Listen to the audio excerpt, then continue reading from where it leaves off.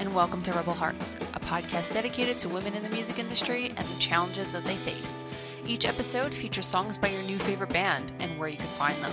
Come on, the show is starting. I'll see you guys at the front.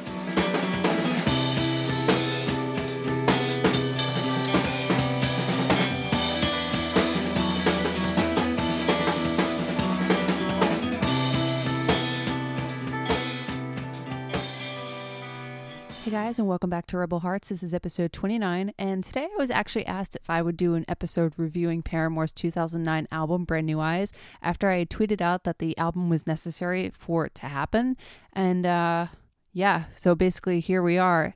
Now, anyone that knows me knows that prior to After Laughter, Brand New Eyes was my favorite Paramore record, and Careful was one of my all-time favorite songs prior to Told You So being a thing. So they're up there. After Laughter and Brand New Eyes are my two favorites, and then Careful and Told You So are my two favorites. They're like, you can't pick a favorite child, so those are my 2 and 2.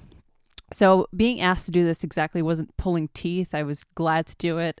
It was a no-brainer for me. I know so much about this record. I resonate so much with it. So Brand New Eyes is an important record in general, and for me, I remember the day Ignorance dropped and I watched the little clip that they had put out to promote it, and I was absolutely sold on this record. I'm a fan of aggressive music. I mean, I love all music, but nothing speaks to me more than an artist pouring out passion and getting out their aggression in a positive way. And Ignorance already was going to be gold for me because of the chorus and how angry it sounded, as opposed to Riot and that kind of, I guess more pop punk feeling, and All We Know Is Falling. They were kind of just finding their roots and everything. It was very rooted in pop punk. It wasn't really aggressive. I think it was just, the lyrics were kind of heavy lyrically for how old that they were and everything, but nothing hit me the way that Ignorance did. Now, Brand New Eyes came out in 2009, the same year my favorite movie, 500 Days of Summer, came out, and I started my first job, which was actually at Hot Topic. 2009 was an important year for me because it's the year I emotionally shut myself off from everybody, and I was dead set on not being in a relationship or doing anything that was going to get in the way of living my life. Obviously, that didn't last too long, but that is completely irrelevant. Brand New Eyes came out in September. That same month, I got my license, and I remember all I wanted to do was play it in my car. It was actually the first full record that I played when I drove to Port Jeff with my friend Brooke. It was like a 20-minute drive. I remember Turn It Off being really deep for me for no particular reason. It was just one of those songs that really got me while I was driving.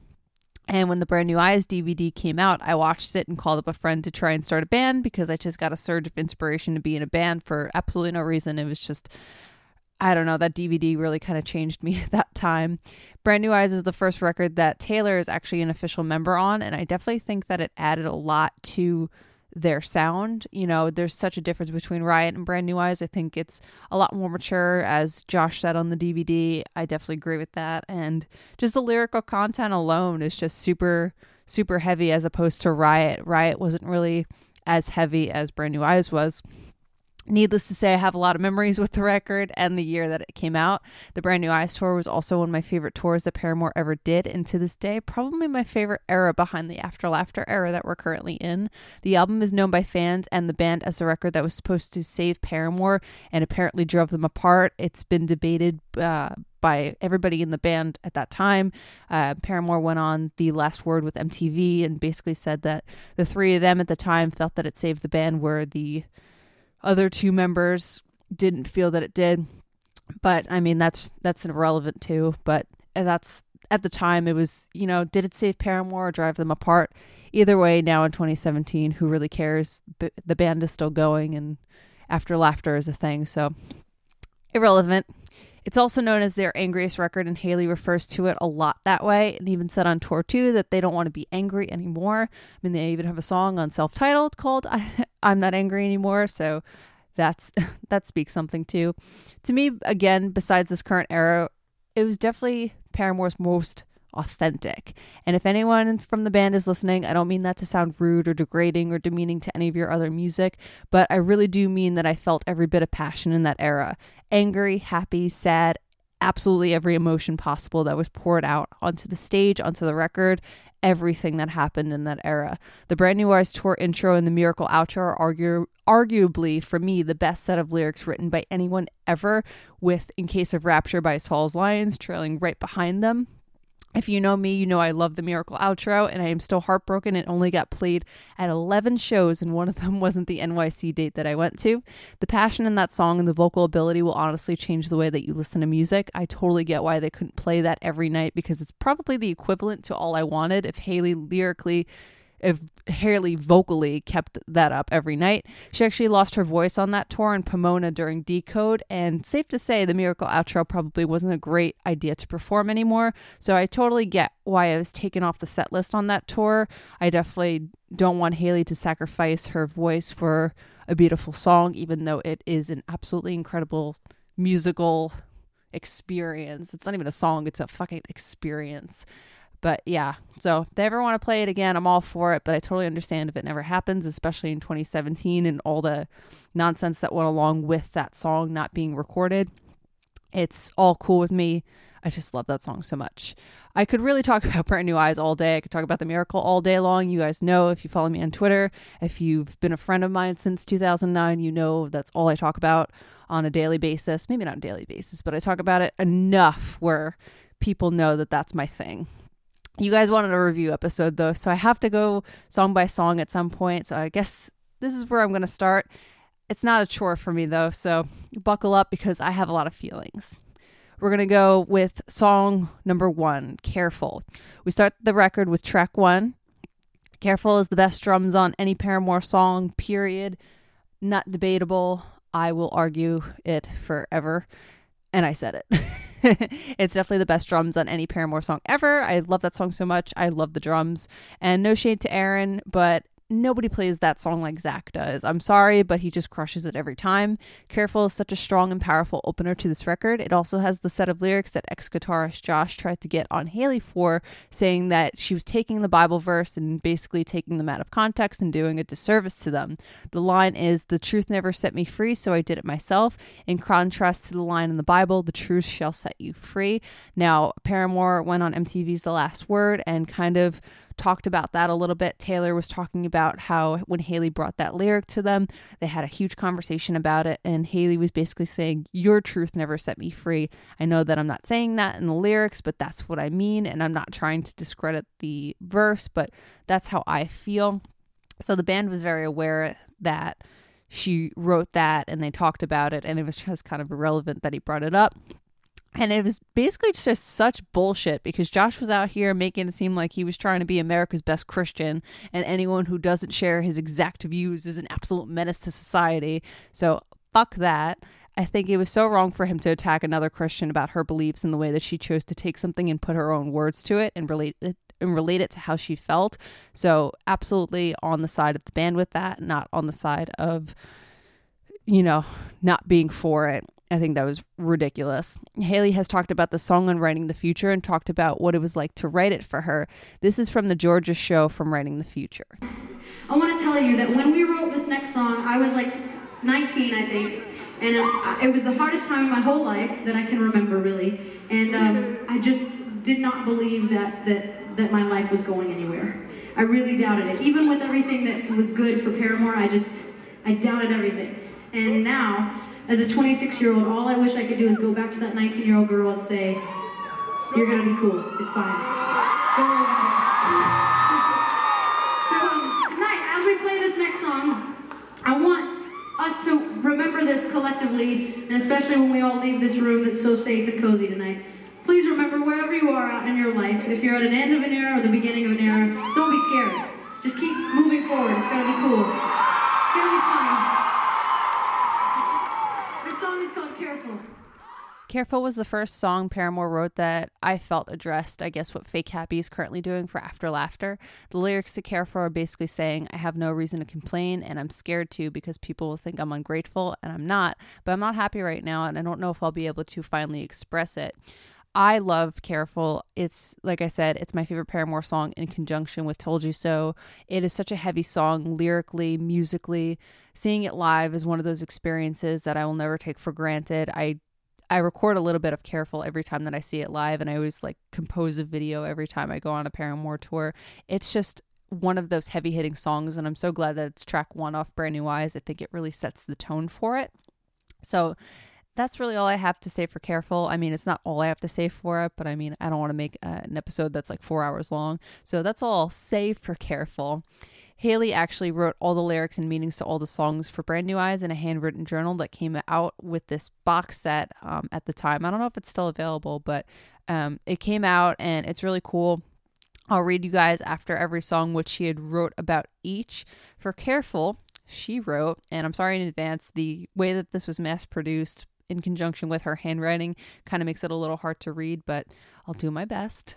She said, "For petty reasons, I lived under a rock in a corner for over half my teenage life. I closed myself off in order to sustain relationships with a limited amount of people. I thought I could keep on their good side if I just did this or that. I have since liberated myself to the freedom of following my own heart instead of chasing others.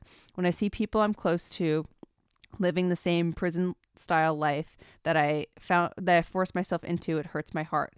It makes me wonder why sometimes it's so hard to clear the glass and look outside your little bubble.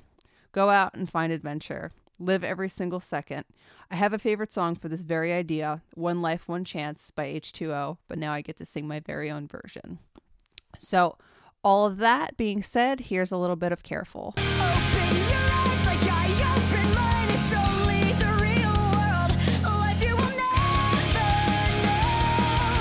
Shifting your way to throw off the pain. Well, you can't ignore it, but only for so long. You look like I did. You resist me just like this. You can't tell me to heal, and it hurts remembering how it felt to shut down. All right, so that was track 1, Careful. Track 2 is called Ignorance. Now, Ignorance was the first single off Brand New Eyes, and the video for it was super dark. A lot of people were shaken by it, and honestly, I was one of them. Up until this point, Paramore was a pretty energetic and upbeat band, like I already stated. And yeah, of course, they've had lyrics with dark and sad themes, but Ignorance broke them out of that box. This was angry, this was passionate, this meant something. The way Hayley delivers the chorus alone kind of fucks me up and kind of sounds like she's trying not to actually scream these lyrics. Like she kind of does an idol worship in those little pre-choruses. And to be totally honest, the Brand New Eyes DVD covers a lot of this, but it doesn't cover enough. And it's really hard to watch in 2017, if I'm being honest with you guys. The original lyrics Hayley sings in the DVD to this song are, "If I'm a bad person, you don't like me, I guess I'll make my own way home."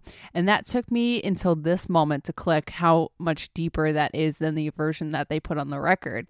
Now, I really hate bringing this up, but this record brought so much darkness, and I really have to mention it just for this purpose alone. I'll try and keep the dark time of Paramore as much out of it as possible, but I have to mention this in order for my point to make sense.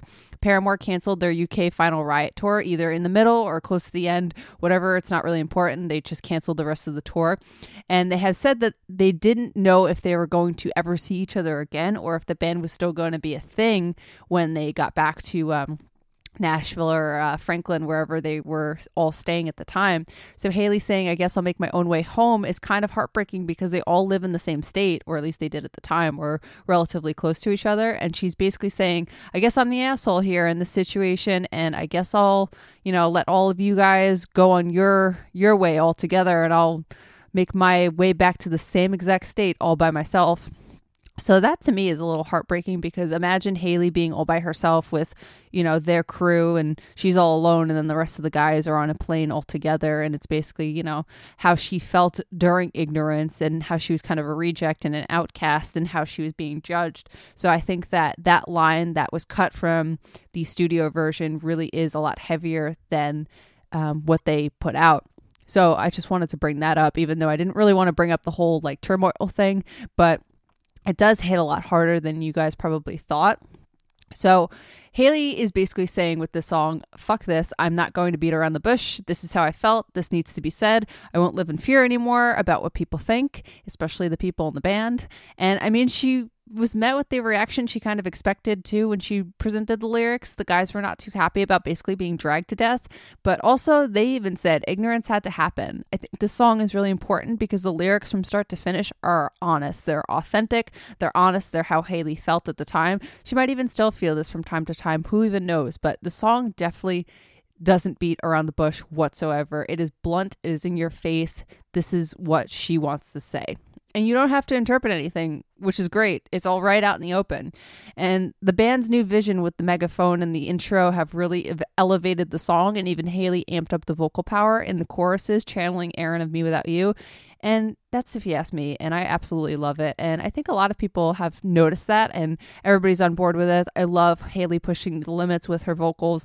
I love that she always does different things with her voice that you don't really hear on the record. I love that the band also does that as well. In Brick by Boring Brick, Taylor has been doing a lot of guitar riffs that aren't in the original song, but they're really making it really, really fun live. And that's what you get. He's doing that little stop for a second, and then they go into the second chorus. It's all really fun. I'm glad that they're playing with old songs and reinventing them. It really makes Paramore show in 2017 a lot more fun, even though they were always fun. But it definitely breathes life into all of these older songs, especially when they were all, rooted in anger and everything. It's really nice that they're putting kind of a positive, light, airy spin on it.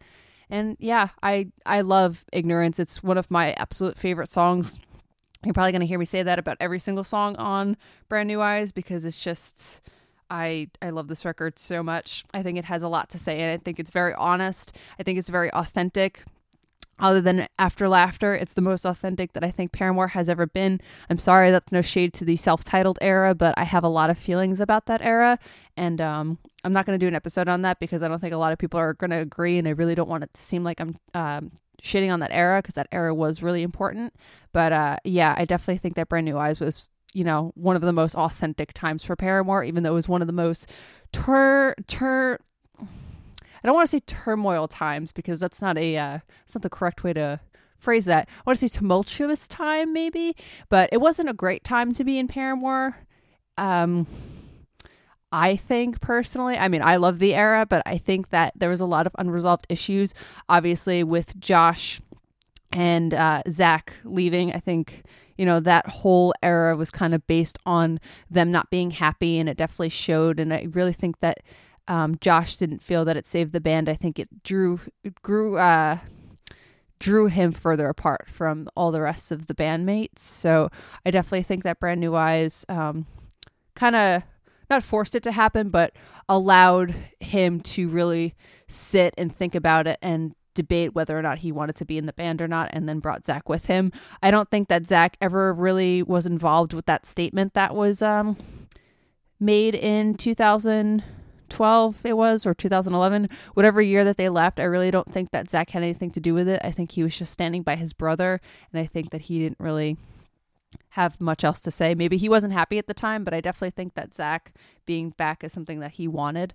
And I know I just rambled on and on about nothing when I was supposed to talk about Ignorance, but yeah, this also was one of the songs where there's a line, it's not a war, it's not a rapture, and it was debated that that's a biblical term, but no one really said much about it. But I just had to throw that in there, that was also a controversial thing, even if it wasn't as controversial as The Truth Never Set Me Free, so I did it myself. But yeah, so that was Ignorance. Hayley wrote about it on 2 pages, actually. Actually, did she? Sorry, I should have probably done this beforehand. Actually, it was just on 1 page. She says, if there's anything that I have learned from this life, from my parents, God, from experience, is that you must be open-minded. You have to accept people's flaws or people's differences from you. You have to accept your differences from other people. Who said you were right? Who said you are the standard that everyone has to measure up to? Sometimes friends become enemies, but what's worse is when they become strangers. I think that that's really fucking heavy, and I definitely think that that still resonates with a lot of people when they think about this song. So, yeah, the song will forever be one of Paramore's heaviest songs, I believe, that they ever wrote. If you listen really close in the choruses, Haley is like screaming no in it. And I definitely think that she pushes her like rasp, almost scream vocal in this song the most than she's had in any other song. So here's a little bit of Ignorance. Ignorance and shred of best friend.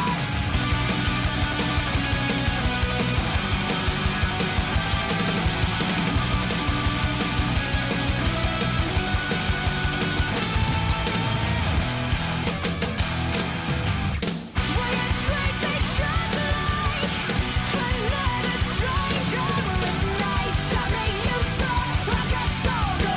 I'll best be on my way out. You treat me just like another stranger. Well, it's nice to meet you, so I guess I'll go.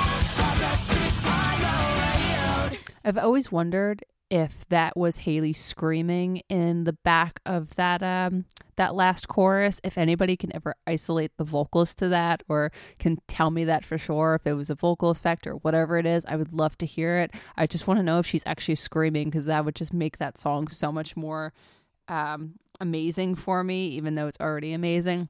So yeah, if you have editing skills and you could isolate that, that'd be so cool. Anyway, that was track 2. That was called Ignorance. Track 3 is called Playing God. This is another song that is totally bold and ballsy lyrically. We got 3 songs in a row that are just heavy hitting with the no holding back. And I absolutely love it. That's why this is one of my favorite records of all time, because it just does not beat around the bush. You know, this is out in the open. Everything that Haley was feeling this entire album cycle is laid out for us. There's no interpreting. I mean, there's at least a little interpreting, but not much, you know. The interpreting goes with who she's talking about, basically, but the content, you know what she's trying to say. The lyric, if God's the game that you're playing, we must get more acquainted. It has to be so lonely to be the only one who's holy. That alone is basically calling back to Haley being accused of denouncing the Bible and the idea of I'm a better Christian than you. It also calls attention to pointing fingers at her. Meanwhile, the person in question isn't as innocent as they think that they are, and they're not as perfect as they think they are. The video also hits the theme that they're going on with the record about feeling judged and feeling ganged up on that Haley has expressed in the Brand New Eyes DVD. She basically wrote Ignorance about feeling judged and being treated like a reject and all of that. So that's the common theme in all these lyrics. Playing God is also musically an incredible song. The guitars in it are some of my favorites on the record. And yeah, the video is really cool. I like it personally. She has all of the guys tied up in the basement and poisons them at a tea party. And I'm not really sure where they were going with the treatment on it, but I really like it. I think it's visually stunning. I think that all the colors are really cool. I like all of Haley's outfits in it. I like the whole idea of basically calling back to feeling ganged up on and all of that. Haley had a lot to say about Playing God. She said, along with Ignorance, the song is about feeling judged or looked at through a narrow mindset. Someone just doesn't get you, so clearly you're in the wrong. I have long past been over it. There was a point where it was close to controlling me. It's hard to live under a microscope, especially when these people are close enough to you they should see with their naked eyes. The song has much more of a religious angle or background to it than any of the other songs dealing with the subject might have. I grew up in a Southern Baptist church. The whole town is practically Southern Baptist. That denomination has a reputation for being extremely strict, impersonal, and most shockingly, yeah right, hypocritical. I have always been very turned off by that approach spiritually. Seems very routine and again so impersonal. If you are a Christian or believe in Christ, you might know what I mean when I say that it's important to get through, oh my God, I have no idea what she's writing, the log out of your own eye before pointing out a tiny splinter in your brother's. Oh, and for the record, the Bible is meant to be a weapon against temptation and evil, not against your friend's personal choice to live outside your own limits that you are set for yourself. If God's the game that you're playing, well, we must get more acquainted, because it has to be so lonely to be the only one who's holy. It's just my humble opinion, but it's one that I believe in. You don't deserve a point of view if the only thing you see is you. So again, that was track 3 called Playing God. Track 4 is called Brick by Boring Brick. Now, originally when the song came out, I thought it was kind of strange.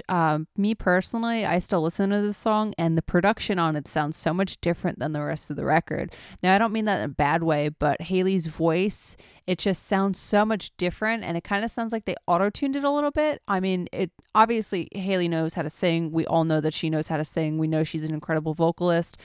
She's proved it time and time again. There's no debate on it. But for some reason, it sounds like they auto-tuned her voice, and it just kind of sounds weird and out of place on the record. I don't understand it. They've never explained it, and I feel like I'm fucking crazy every time that I try to explain that to somebody, because nobody that I know has ever felt that way. But it just does not sound like the rest of the record. It sounds very auto-tuned, and I don't understand why they would do that, because, like I said, we obviously know she knows how to sing, and obviously she has shown it on the whole record. She's shown it live, and it's just, I don't know. I find it very strange, but I like the song personally. It's one of those songs lyrically that I don't find very aggressive. I don't really relate to it. I mean, it's a cool song. I actually have a newfound appreciation for it since they've been playing it live. And in the lyric journal, actually, Hayley has the line at the end. It says, "You'll be better off without me now." And they started doing that live. I don't know when they started doing it. I believe, I could be wrong, but I heard it for the first time at the Exit In show when I watched all my friends' videos from it, and then they've been doing it on all the tours for After Laughter since. And I think that it really drives home the hopelessness of the After Laughter era, kind of, and Brand New Eyes. Like, saying "you'll be better off without me now" is basically saying you don't, like, I could vanish tomorrow and life would still go on, and I'm not really important, which is really shitty, because obviously if something, God forbid, ever happened to Hayley, a lot of people would care, myself included, her friends, her family, the fans of Paramore. I mean, if anything happened to anybody in Paramore, we would all be absolutely devastated, just because they're good people and because we've, basically grown up with them forever. So it really sucks that hopeless lyric is so beautiful, because it's tragically beautiful. And I think that kind of sums up After Laughter and Brand New Eyes. I think that they're very similar, and I think that's why they're my two favorites, because Brand New Eyes is this aggressive feeling fest, basically. It's just all of Hayley's angry feelings that she's yet to get out. I mean, Riot sounds like it's going to be angry because it's called Riot, but it really isn't that angry. I mean, it's just kind of like, the band was in their teens still, early 20s when that record came out. So really not pressing things that have happened yet in their lives, where Brand New Eyes comes out and, Hayley's 19, 20. I mean, that's really not as profound yet. I mean, considering Riot came out, I think she was like 17, 18. So really only a year, but you do a lot of growing up in a year, especially when you're approaching your 20s and, your late 20s and 30s. So I definitely think that she had more to say, and I think that she had a lot more to be angry about, because when Riot came out, they were just kind of bursting onto the scene, and I don't really think that they had any troubles or turmoil really in the band yet until Brand New Eyes came out, and when they were recording that, because, when you first hit it big, I guess, and you're a successful band now, because think about it, when All We Know Is Falling came out, they were still kind of an unknown band, and they started getting attention when Misery Business came out. So this is the first time that they ever got to experience a taste of fame and all of this stuff. So they didn't really have much to complain about, I guess. I mean, I don't know them. I don't know what they dealt with. They could have dealt with terrible times for all I know during Riot, but it didn't seem that way. Like, when you look at Riot, you see the fun, you see them, having a blast and really riding the high of being successful. Whereas Brand New Eyes, you kind of see like the Pharaohs, or mostly just Josh. I'm not even going to group Zach into this, because Zach I have no issue with, and I think that he was literally just following his brother. But Josh just seems fucking miserable the entire time. I did meet and greets on that tour, the final Riot tour, and he just was not happy to be there. He just didn't seem stoked. The shows, he just kind of did his thing, and that was it. Like, there was really nothing to it, and it was really sad, because you can kind of tell that he wasn't really into it anymore. I mean, if you watch the Brand New Eyes DVD in 2017 and knowing all of these things and watching all of the past interviews and watching them talk about it, you really see that he's not stoked to be in the band anymore, and it's just really disheartening, because Brand New Eyes is such a cool record, and I just hate that it took inner turmoil in the band for this record to happen. And I think that Brand New Eyes wouldn't have happened if they didn't have all of these problems, because songs like Ignorance, stemmed from feeling judged and being mistreated and all of that, and Careful, the same themes. So all of these songs kind of happened because Hayley did not feel that her band was 100% and that she was being treated the way that she should be treated by people that were unhappy.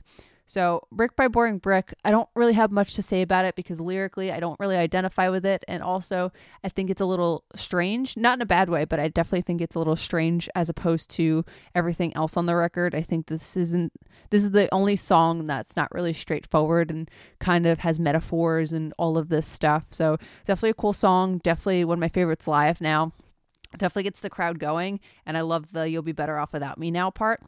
Hayley said, she wrote a whole page on it actually. She says, I believe it's important to stay young at heart, to have faith in what might seem impossible and that goals beyond your current abilities or temporary means. However, there is a huge difference, to me anyway, between acknowledging your dreams and never living in reality. Some people are so scared of being boring, so insecure with who they might be, that they might build up this huge lie. It's all one big distraction for not only the onlookers, but for themselves. To me, it is a selfish way to live, a great means of defense, but selfish nonetheless. I've been hurt by this lifestyle, hurt by people I barely know. I've even been guilty of living this way. It's so common. I'm glad that I found some words to finally speak up about it.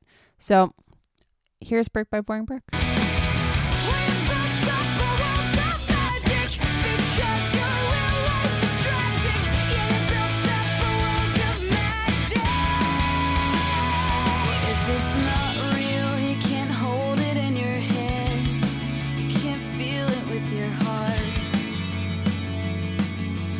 I won't believe it, but if it's true, you can see it with your eyes. Oh, even in the dark. And that's where I want to be. So again, that was track 4, Brick by Boring Brick. This is track number 5. It's called Turn It Off. I personally love Turn It Off. Like I had mentioned before when this episode started, that for some reason when I listened to it, I had a lot of feelings about it, and I don't really know why. I guess because the line, I'm better off when I hit the bottom, is just really relatable, because you really do feel like you have to hit bottom before you can start going up. Like you have to hit the lowest point to finally enjoy the good times, or to finally get to the good times, I should even say. And it just really proves that Hayley had gotten to a point of really rock bottom before she could really go up, because this whole record has a common theme of the band maybe making it or maybe not making it, and it's just all of her feelings in between that I don't know stage of, is Paramore still going to survive? Are we going to make another album? What's going on? There's this limbo moment that you hear throughout the entire record, and songs like Looking Up and Feeling Sorry, all of those songs, they really have a common theme, and Turn It Off kind of calls back to that. And I don't know, it's just a beautiful song. It's just kind of hopeless but kind of hopeful, all in the same 3-minute song. It's a 4-minute song, sorry, I'm staring at it right now. 4-minute long song. I'm really bummed that they didn't play it on tour 2. They played it on tour 1, and it was really, really awesome. They did an outro for it that was just really beautiful, and it really just elevated the song. I don't have a lot to say about Turn It Off, but there's so much going on in it. It's just, you really have to keep pushing on. You really have to get back to the good times once you hit rock bottom. Hayley said, in accordance with playing God, this song is the emotional result.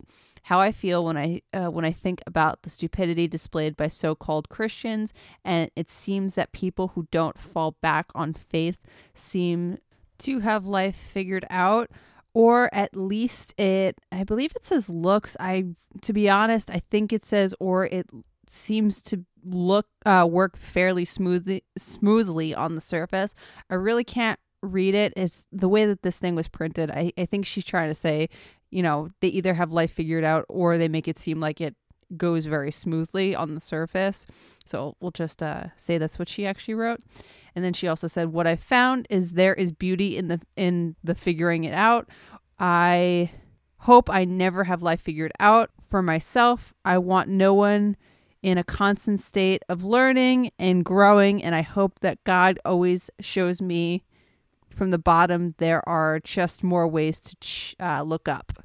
So, sorry that I had a really big issue reading that. The way that this thing was printed is just really, really bad. I don't know.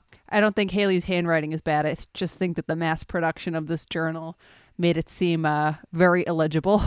But anyway, here's a little bit of Turn It Off. I wanna know what it'd be like to find perfection in my pride, to see nothing in the light, but turn it off in all my spite,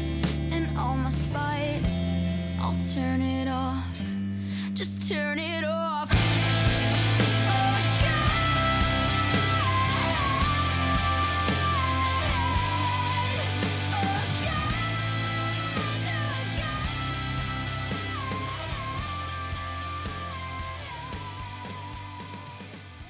So that was track 5, Turn It Off. Track 6 is The Only Exception. I am absolutely sorry, but this is my least favorite Paramore song that they have ever written. That includes B-sides, that includes anything that they've ever released, that includes demos, anything. And I know that sounds super harsh, but like I just don't like love songs. I said it before, just not a fan. And I just can't listen to this song. And I skip it every time I listen to Brand New Eyes. I haven't actually listened to it since the album came out, aside from it popping up in public. It hasn't been on this era set list, and I'm just glad I probably won't ever have to hear it again, to be completely honest and blunt.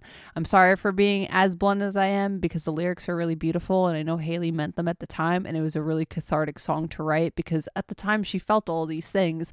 But I don't know, I just can't listen to it. I don't have like a real reasoning behind it. I just can't listen to it.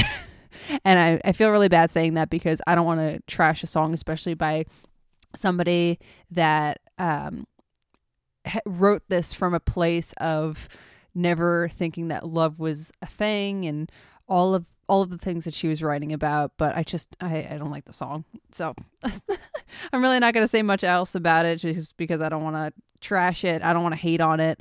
I just can't get through it. I don't want to. And the video is cool, though. I don't hate the video. I think that it was really cool that they included the fan Valentine's Day cards in there. I thought that was really nice. And I thought that the concept was really cool, too. I think it really went with the lyrics. I think it really just I think it really fit. So I could watch the video on mute, but I just won't listen to the song. But anyway, so Haley had to say about The Only Exception: despite having zero faith in love with no reservations, I have found it. I hardly believe it. You know those dreams you can barely remember when you wake up, or the ones that feel so real. Sorry. I have to say sorry to Mom and Dad if the first verse is embarrassing. You guys are the best parents in the world. Thanks for being selfless enough to get over the past and work together to raise me. Everything doesn't have to work out for it to work out. So here is The Only Exception. I've got a tight grip on reality, but I can't let go of what's in front of me here. I know you're leaving in the morning when you wake up. Leave me with some kind of proof it's not a dream.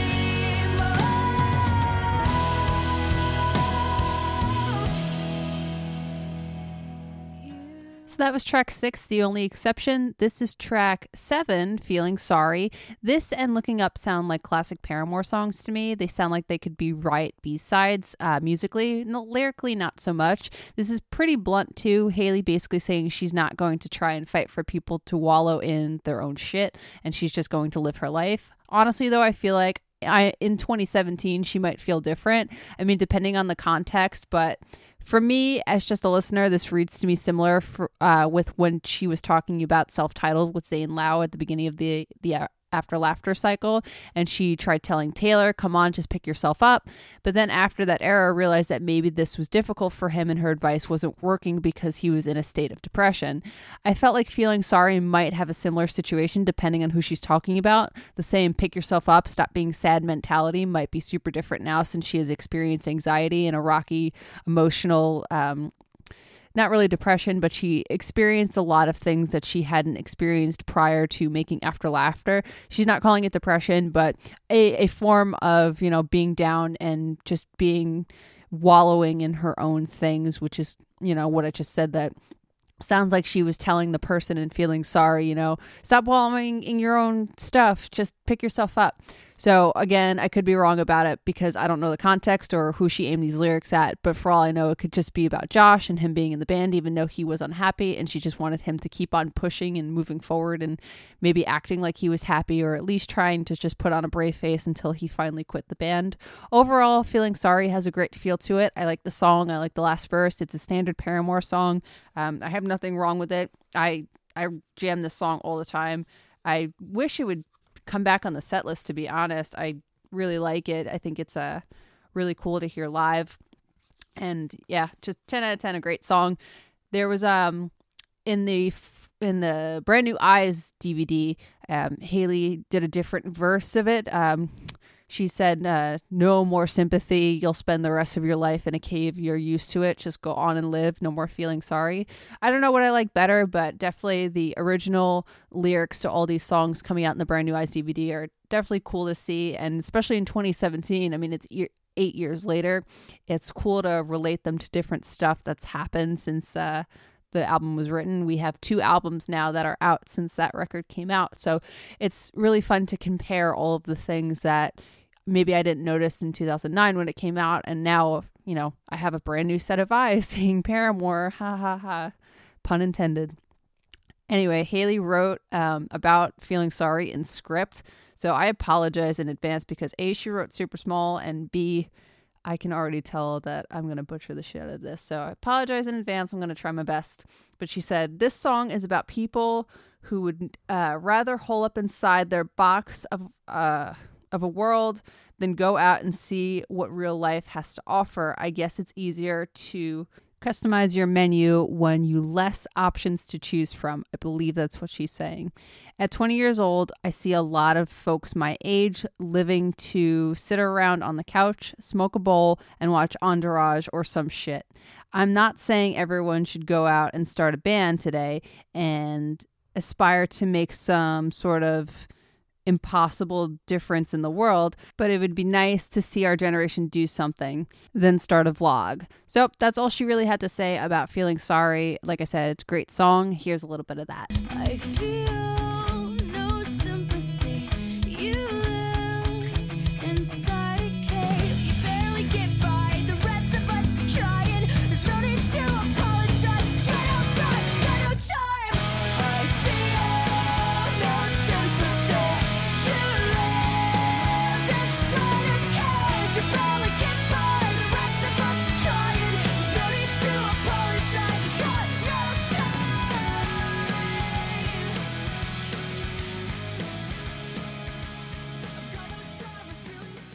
Again, that was track 7, Feeling Sorry. Track 8 is Looking Up. I don't know why these songs were right after the other, to be honest. They sound super similar to each other, in my opinion, and I think if they were broken up with a song or two in between, I wouldn't feel that they sound very similar. But Looking Up is a song about they're hopeful that the band was going to keep going and that everything was going to be fine. The song was probably written after they worked through a lot of their issues and started talking more. I Was a Few Cheap Shots Away from the End of Me is a lyric that really continues painting the pictures of Hayley feeling attacked throughout the process and maybe even after the final riot ended. The song is a ray of hope and talks about how grateful she is and thankful that they made it this far. She says it's worth fighting for and she's always wanted this, and it really just shows that she sacrificed a lot of her sanity to get to this record. And I'm just really glad that she was able to cope and write these lyrics and kind of have some sort of outlet for all of these feelings.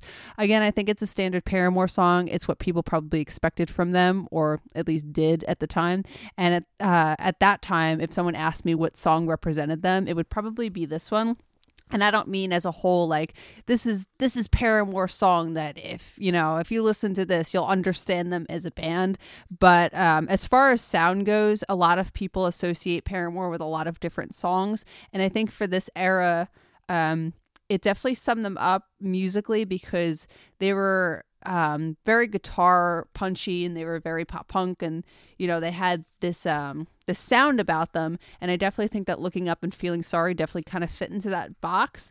And it doesn't really make them bad songs. It doesn't really make them like standard songs, I guess, but it's definitely something that I would sum them up with, especially the lyrical content kind of also sums them up for that era. I would never say that now that song would sum them up, but definitely at the time, it definitely was a Paramore song. It definitely was what they've put out before. It definitely was expected from them, but now, I mean, they've turned that on its head completely with Self-Titled and After Laughter. That if you asked me what song represented Paramore, I couldn't even tell you, because they have so many different sounds and they have so many different eras, and it's just, they're not one band, they're a multi-genre band. And I definitely think that they can't be put into a box anymore. And that's just to say that during Brand New Eyes they could be put into a box, but Feeling Sorry and Looking Up definitely do fit a I guess I'll say a box, but it's not a bad thing. They're really great songs, and I definitely think emotionally the lyrical content is really good. So that's all I have to say about it personally. But Haley said, last year when we canceled the UK Riot Tour and went home, I didn't know if we'd ever get back on the road. I just want to say, side note, I know we're at like track 8, but I'm not reading what Haley's writing before I'm talking about the song. So if it seems like it's repetitive, I'm sorry. But if me and Haley have the same ideas, it's just coincidental. It's not because I read this beforehand. I mean, I've read it, a couple of times since 2009, but I haven't read this like throughout, like thoroughly since probably like 3 years ago. So I apologize if everything kind of sounds repetitive. My ideas and what she said the songs are about. So anyway, she says, I don't know if we would ever get back on the road. I sort of thought we'd run our course and it was over because I failed relationships, friendships, and stopped caring about each other. I started playing music for a living instead of living for playing music. I also reached outside my circle of friends, the band, for acceptance, and I hope I could find people to really relate to. I needed real friends, not forced ones. That's when it became really hard. No one understood each other anymore. Somehow beneath that, and now we've grown up a little bit. I've realized it's not bad that I'm an individual. Hell, we all have our own thing, and now that we get it, I can't believe we almost hung it up. We're just getting started. Sorry, it was hard because she wrote like right in the crease of this book, and this is in like pristine condition since I got it, so I'm not trying to like bend the spine, and the spine is like very thin anyway, so sorry if that was a little difficult to get through. But yeah, here's a little bit of Looking Up. Can you believe across the world while it's asleep? I've never traded in, 'cause I've always wanted this, and it's not a dream anymore. No, it's not a dream anymore. It's what I'm fighting for. God knows the world doesn't need another band. Whoa, but what a waste it would have been. Again, that was track 8, Feeling Sorry. This is track 9, Where the Lines Overlap. So again, the chorus to this song and the second verse sound like Brick by Boring Brick with the auto-tune. It's so confusing to me, and I really want to know if I'm genuinely alone in thinking this. I've been thinking this for 8 years, so please shout me out and tell me if you think that it's auto-tuned. Don't tell me if you don't think it isn't, because everybody disagrees with me and thinks that I'm fucking crazy. So if you disagree, I don't want to know, because I already assume that everybody does. So if you agree with me, let me know, because I really do feel genuinely alone in this. So besides that, I love this song. It was one of the songs that they were playing on a few shows. I don't know if they played it on a tour, but they definitely played a couple shows before Brand New Eyes was released. And a lot of people were super into it. I was super into it. I remember it came out, I want to say they started playing it in April. and the Brand New Eyes came out in September, so they were playing it for a good couple months before the album came out. I think they were only playing Where the Lines Overlap and Ignorance. I'm pretty sure that they were playing those two songs at the time. And everybody was super into them. I remember when they debuted Where the Lines Overlapped, and I thought it was a really cool song. I was really stoked about it. I played it all the time, even though the version that I had was a really shitty recorded one from YouTube. But it's a standard song. It's about a long distance relationship. It's another upbeat and positive outlook song, which is a stark difference from the first half of the record. Side A of this record is angry and getting out a lot of that frustration that Hayley had probably held in for a while, while side B is more uplifting and positive. Where the Lines Overlap is also straightforward, and I think the lyrics do a good job describing the way that she was feeling and trying to convey. So yeah, overall, I really like it. I don't think that it's all auto-tuned, but I really need some help over here, guys, because I've really felt this way for a long time and I feel super alone, but I love it. I think it's really cool. Hayley didn't write a lot about it, but she said, song is about long distance relationship, positive outlook. Josh and I wrote this the same day. We recorded it at Rob's. So much fun. The song will always bring good vibes. And I definitely think that it will, regardless of the lyrical content not being relevant anymore. I still think that it's a good jam. So here's a little bit of that.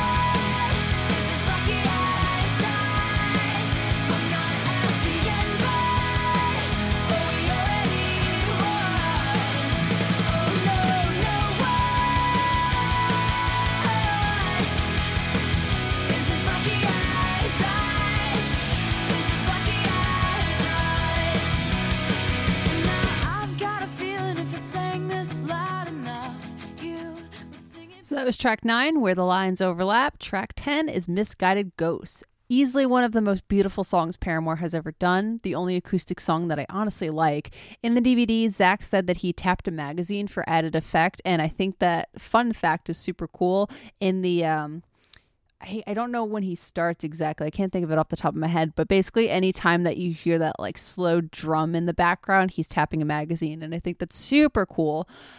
I have You Are Not Useless tattooed on me because it was a really personal thing for me when I heard this line. I always felt that that insult is really powerful in the right context or the right inflection. I've always felt super useless, that I would never contribute anything to society. And when I heard the song, I was really moved and emotional about it. I felt like Hayley was talking directly to me, even though she was saying that line about herself. The song reminds me of In Case of Rapture by As Tall as Lions, another line I have tattooed on me that says, all hell is booked up and heaven's got no vacancy. I guess that this cruel world ain't got no place for me, because Hayley wrote, see, I'm trying to find my place, but it might not be here where I feel safe, meaning she doesn't know where to go now because the only place that she ever felt safe, which is, I'm assuming might be within the band, is no longer that safe place for her. The song isn't as straightforward as the others. There are a lot of metaphors in it, but the song is super powerful. It's simple, it's clean, it hits you. It's easily one of my favorite Paramore songs. When they played it on Writing the Future, I basically like lost my mind. It was so beautiful, especially the crowd gets super quiet, which is something that apparently doesn't happen anymore at Paramore shows because people like to yell during slow songs. Sorry for that little drag, but it's very true. I went on a lot of shows on tour too, and people just would not stop talking during 26, and yes, I am one of those people. Sorry in advance if you're listening to this and you just rolled your eyes and said, oh God, why is she one of those? But it sucks. Anyway, Hayley had to say about Misguided Ghosts, and she wrote a lot about it actually. She said, I feel like this song explains so much of how I feel at the most random times. Finally a song that puts it all into words. Life is hard and I find it very dizzying to try and navigate. Every once in a while, it's just a bit much. Then I have to wonder who's out there that feels just like me. If we were all put in separate categories, who would I be thrown into a box with? Sometimes I wonder why anyone in their right mind or wrong mind would need me, want to be like me, or even care, because I'm the one that knows how confused I really am. Then there's the you and me thing, where I truly believe it's me and just a couple of others that really know what it's like, and we're just on guard constantly. This whole page is just a mess of bullshit, but at least I get it. I was just talking about this with somebody, actually. I don't remember where it was. I think it was on Twitter when we were discussing idol worship. I think it may have been in my Facebook group, but we were discussing idol worship and how Hayley said somewhere, which I guess is in the journal, how she didn't understand why people would worship her and idolize her and all these things, because she knows herself and she doesn't see herself as this, goddess or hero or anything, because she's easily the most confused person that she knows, or, I'm taking that a little out of context, I apologize, but she's a confused person that doesn't have it all figured out, and she knows that she doesn't have it all figured out. So the fact that people think that she does is really troublesome and worrying for her, because she doesn't want people to think that like this person is perfect and that obviously her life is perfect and everything is figured out for her, when she knows that damn well isn't. So I'm really glad that I actually found out where that was from, because I thought I was making it up. So yeah, here's a little bit of Misguided Ghosts. Well, now I'm told that this is life, and pain is just a simple compromise. So we can get what we want out of it. Would someone care to classify our broken hearts and twisted minds, so I can find someone to rely on and run to them, full speed ahead. Oh, you are not useless. We are just... So again, that was track 10, Misguided Ghosts. We are on to track 11, the final track on the record and the only Paramore song that has yet to be performed live, All I Wanted. Before I get into the song, I just want to say, how many times does Hayley need to say that she's terrified of the song and doesn't feel comfortable performing it? Why is her comfort and vocal safety not important? I don't fucking get it. But you know what I do get? They've never performed it live. But think about this realistically. No matter what, people are going to be upset if they don't hear it. They can't play it on Parahoy because people will bitch that, of course, only the privileged rich people get to hear it. You can't do it on a tour because no matter what, some country is going to be upset. They can't do it on a festival because not everybody can go or lives in that same state that they're going to do that festival in. They can't fucking win. My vote is to never play it because people will find any reason to complain, and I feel like this band will never escape this song. It bothers me because a lot of people are like, oh, just play it on Parahoy. But Parahoy only is for like 2,500 people, and a lot of people are already salty about Parahoy, the fact that it's like a privileged cruise thing, or, must be nice having that kind of money, and, all of this age-old bullshit that, people just always like to throw shade at anybody doing something that they wish that they could be doing but don't have the means to, or whatever it may be. So Parahoy is out of the question in performing it live because people are going to be super pissed. You can't really do it on a festival because, like, if you do it at like Riot Fest or Bamboozle or any of those festivals, even if they don't play those festivals, I'm just giving examples, but if they played it on a festival, people are going to be annoyed because they're like, oh, well, Riot Fest is only in Chicago, and how did I know that they were going to play All I Wanted? Otherwise I would have gotten a ticket, or, I would have booked a flight or whatever, and I would have went. And you really can't do it on a tour unless you do it on every single tour, because, if they played it in the UK, America is going to be all pissed. If you do it in America, the UK and all of the other countries are going to be pissed. So really my vote is to keep All I Wanted off the set list until Paramore breaks up, because I think that they'll never win, and I think that it's going to do more harm than good if they play it at this point. I mean, the song's been around for 8 years and it hasn't been played, and Hayley has stressed and talked about it in like every interview that she's ever been asked this, like, guys, you really need to let it go at this point. She says that she's terrified of the song. She doesn't feel comfortable doing it. She knows that she can't do it safely. She hasn't fully sang that song since they recorded it. She's expressed concern about the song, and I just hate how much people badger her about it. I hate that people bring it up. I know that they kind of bring light to it and they kind of like make it fun and they kind of joke about it, but like at the end of the day, how would you feel if somebody badgered the shit out of you on a constant basis about something that scared you? Same thing with when the album was coming out and people like, leak the album, or when Fake Happy was announced that it was going to be the next single, like, where's the Fake Happy music video? Like, this band can never win, and it's just like, leave them the fuck alone at this point. You're not going to hear All I Wanted. I'm sorry. It's just not going to be a thing. Just listen to it on the record. That's what everybody else does. So anyway, sorry about the rant, but it just really grinds my gears when people talk about All I Wanted. And I pray to God that, they skim through the Q&A questions on Parahoy now and they take out all the ones about All I Wanted. But anyway, so the song, when Brand New Eyes came out, I remember I told people I didn't listen to it until like maybe a month after the album was released because I didn't really like it and I didn't really want to listen to it. I'm just going to be honest. I have no idea why. There was like no reason why I did not like this song. I just didn't. So I was really unaware of the vocal part. People were raving about.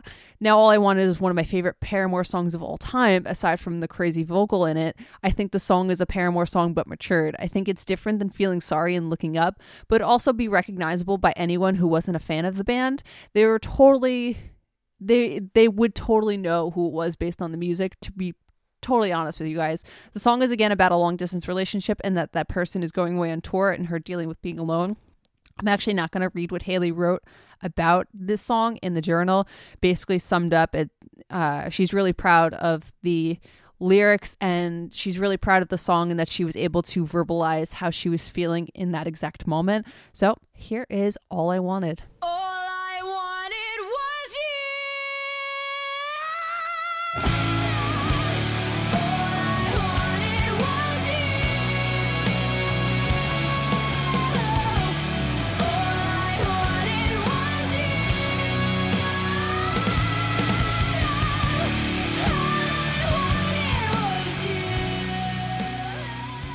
So that was the entire album, Brand New Eyes. All 11 tracks came out in September of 2009. My favorite Paramore record, and when I say favorite, I mean Brand New Eyes and After Laughter are my two favorite children, and I'll never pick between them. Even if you say one of them was falling off a bridge and I had to save one of them, it's not happening. They're both my faves. Brand New Eyes is really important to me. Like I had mentioned in the beginning of the episode, I hold a lot of emotional attachment to it just based on where I was at in my life at that time and what I was going through, and just a lot of those things resonate with me. The year 2009 has a lot of meaning to me, kind of in a bad way, kind of in a good way. A lot of stuff happened to me. I mean, I was 17 when that record came out, so it was definitely a really big year for me. And I hold a lot of attachment to this record, mainly for the year that it is associated with. And a lot of these songs, whenever I see them live, especially now, it just really holds a special place in my heart. I mean, I know this episode was really hard to make because I really don't want to rehash any of the drama that happened between making this record in 2012. And I hope I did a decent job and avoiding all of that nonsense, because it really is at this point, the band doesn't want to live in the past. I don't really want to live in the past either, but I think that it was important to talk about this record because, like I tweeted, that this record was absolutely necessary to make. And what I mean by that is it was necessary to make because Hayley needed to get out a lot of that frustration. And I may basically talk about Hayley solely in this episode because she is the one that was talked about most in the DVD and throughout that whole record cycle, because she finally wrote lyrics that broke the mold, I guess, for Paramore. Because if you look at All We Know Is Falling, that record was super rushed. They did it in like a couple of months. They wrote, recorded, and put it out within and was on Warped Tour in like 3 months. I think Hayley said in that MTV You Heard It First thing. I don't quote me on that, but it was like a couple of months that they did everything in. And I think it doesn't sound super rushed, but definitely was not as mature, obviously, because they were super young. Like Zach was like 12 when that record came out. Hayley was 15 and the rest of the band was super young. So obviously the themes weren't as dark. I mean, Let This Go is super, super dark, but I mean, if you compare that to Ignorance or any of the songs on Brand New Eyes or even After Laughter, you would think like, all right, so like a 15-year-old kid wrote that. But Riot wasn't really exploring a lot of themes. I mean, Misery Business kind of went there with Hayley feeling a little jealous. When It Rains, sorry, I can't think of the Riot track list off the top of my head for whatever reason. When It Rains was super somber, and We Are Broken. I think I meant We Are Broken, not When It Rains, but When It Rains is a really good song. And Fences, I know Hayley was talking about, she was taking a test, and that's when she kind of came up with the lyrics to Fences. So Riot explored more themes than All We Know Is Falling did, but Brand New Eyes was the first record that came out, and it explored anger and frustration and feeling alone and all of these things that we haven't heard Hayley do yet. And at this point, a lot of people, they've been growing up with Paramore, but a lot of people have only been with them for 3 years at this point. Not a lot of people, followed them from like 2004, 2005, 2006. A lot of people became Paramore fans around 2007. So Riot was their first introduction to the band. So they didn't really understand the progression as much as people like myself did. When Ignorance came out, like I said, I freaked the fuck out because it sounded angry. It sounded like it was going to be a punk song, to be honest with you. Yes, I have a very skewed version of what punk music is, obviously, but I really thought Paramore was going to go there, and I was really stoked, and I was really happy with how Ignorance turned out, because I'm like, yes, Haley, get it out, girl. We all get angry, and I think that you deserve it, and I think that you need to let this shit out. So Brand New Eyes, I think, is super important because it's the first time that Paramore as a band explored real issues. I don't think, and don't quote me on this because I don't know anybody in the band personally, but when Riot was being made, they were super young and they were still getting their taste of success. So I don't really think that they had problems in the band yet. I mean, I could be totally wrong. They could have had utter turmoil and nobody would have known. But Riot seemed like it was very fun. All the photo shoots, all the interviews, like everything. It seemed like they were just kids having fun. And then Brand New Eyes comes out and like everybody seems fucking miserable. And by everybody, I really just mean the people that were actually miserable. But you could definitely tell that there was a strain in the marriage, which, they always talk about Paramore being some sort of marriage, or at least they did back in that era. So you definitely could tell the anger and animosity, whether it was because Josh wanting to leave or other reasons, whatever it was, but it was definitely a different tone. And I definitely think that it was important to get all of that stuff out. Just like I think After Laughter is important because the band is also getting out those feelings. This is the first record where Paramore has expressed any sort of anxiety or any forms of depression or any mental illness. And I definitely think that this record is important as well. I definitely think that Brand New Eyes and After Laughter means so much to me personally. And I definitely think they mean a lot to a lot of people personally. Actually, it doesn't make any sense. They, I don't know. I have no idea what the fuck I'm saying. Sorry. I have a lot of feelings about both these records. But Self-Titled really didn't do it for me. I'm sorry. I'm going to go there. But Self-Titled really didn't seem genuine or authentic to me. I just think that Brand New Eyes had a lot of anger and frustration, and I know that the band really doesn't condone that way of expression anymore, or so it seems, but at least it felt real.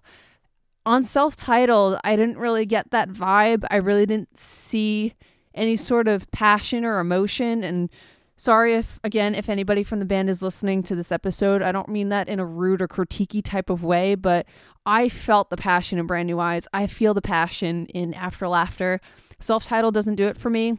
I know a lot of people love Self-Titled. I know that's a lot of people's favorite Paramore record, but I listened to it on my drive to Meg's house when we were going to see Tour 2 in Boston, and I listened to it front to back, and it's just like, there was no song that really stuck out to me and that I really resonated with the way I feel with Brand New Eyes or After Laughter. I listen to After Laughter almost every day, and it's just because all the songs are good. All the songs are just, they put me in a certain mindset for the day. Brand New Eyes the same way, it's an utter and complete different mindset, but it definitely puts me in some sort of mood. And Self-Titled just like made me feel very, nothing. It really didn't make me feel any way, shape, or form. So I definitely think that when you show any form of passion, people respond to it. And I definitely responded to Brand New Eyes because of the anger and frustration. And I'm really glad that Haley got a lot of that stuff out. I don't think she regrets anything that she's ever done, but I hope that she doesn't regret Brand New Eyes because it's a really important album. And I definitely think it's important that that part of her life is captured on a recording, because now people can look back and kind of hear the story of Paramore if they weren't a fan the whole journey. Like, I think every album definitely fits a point in the band's life, and I definitely think you can hear it through the music, especially me as being a fan since, late 2006. I definitely feel connected to every album in a different way, even if it's not really feeling much. Like Self-Titled, I definitely do have a connection with it only because of the tours and everything that had happened. I definitely have some sort of emotion about it, but just very little compared to Brand New Eyes. So I usually give my all my album reviews a number rating, but you guys can already guess that I give it a 10 out of 10. I think it's fantastic. I definitely think that it's mature. It's matured past Riot and All We Know Is Falling. I definitely think it fits a third record vibe for the band. I definitely think it holds up in 2017.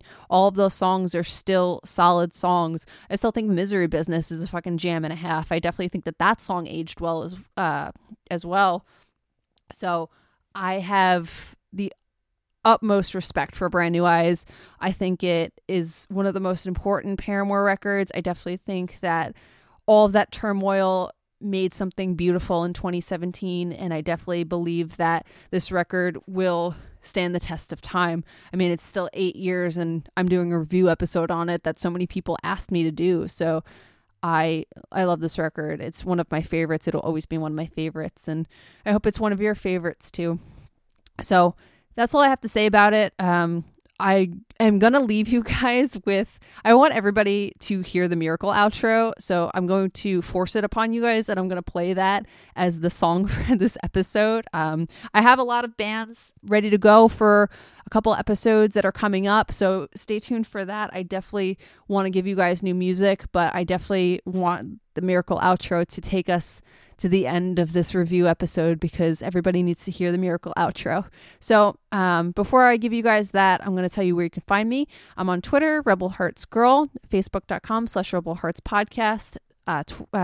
Sorry, I don't know how to say anything. Instagram is Samus Socks, and you guys can email me at rebelheartspodcast@gmail.com. I have a Big Cartel site up where I have the pre-orders for the second zine that I did. It has all of my Paramore friends in it. It has a lot of music friends in it. It's basically the biggest community piece that I will ever do in my entire life. I love it so much. I love it dear. I can't wait for it to be in my hands, and I hope that you guys pick it up. It's rebelheartspodcast.bigcartel.com. There's shirts, the first zine, pre-orders for the second zine, and there's sticker packs for 70 cents. You guys can purchase those, and I send them right out. You guys can stick them everywhere you want, and make sure that you don't break any laws when you do it, and promote the podcast, because I love all the support that you guys give me. It's really incredible. It helps make episodes like these. And yeah, I'll see you guys at the front. Here is the Miracle outro.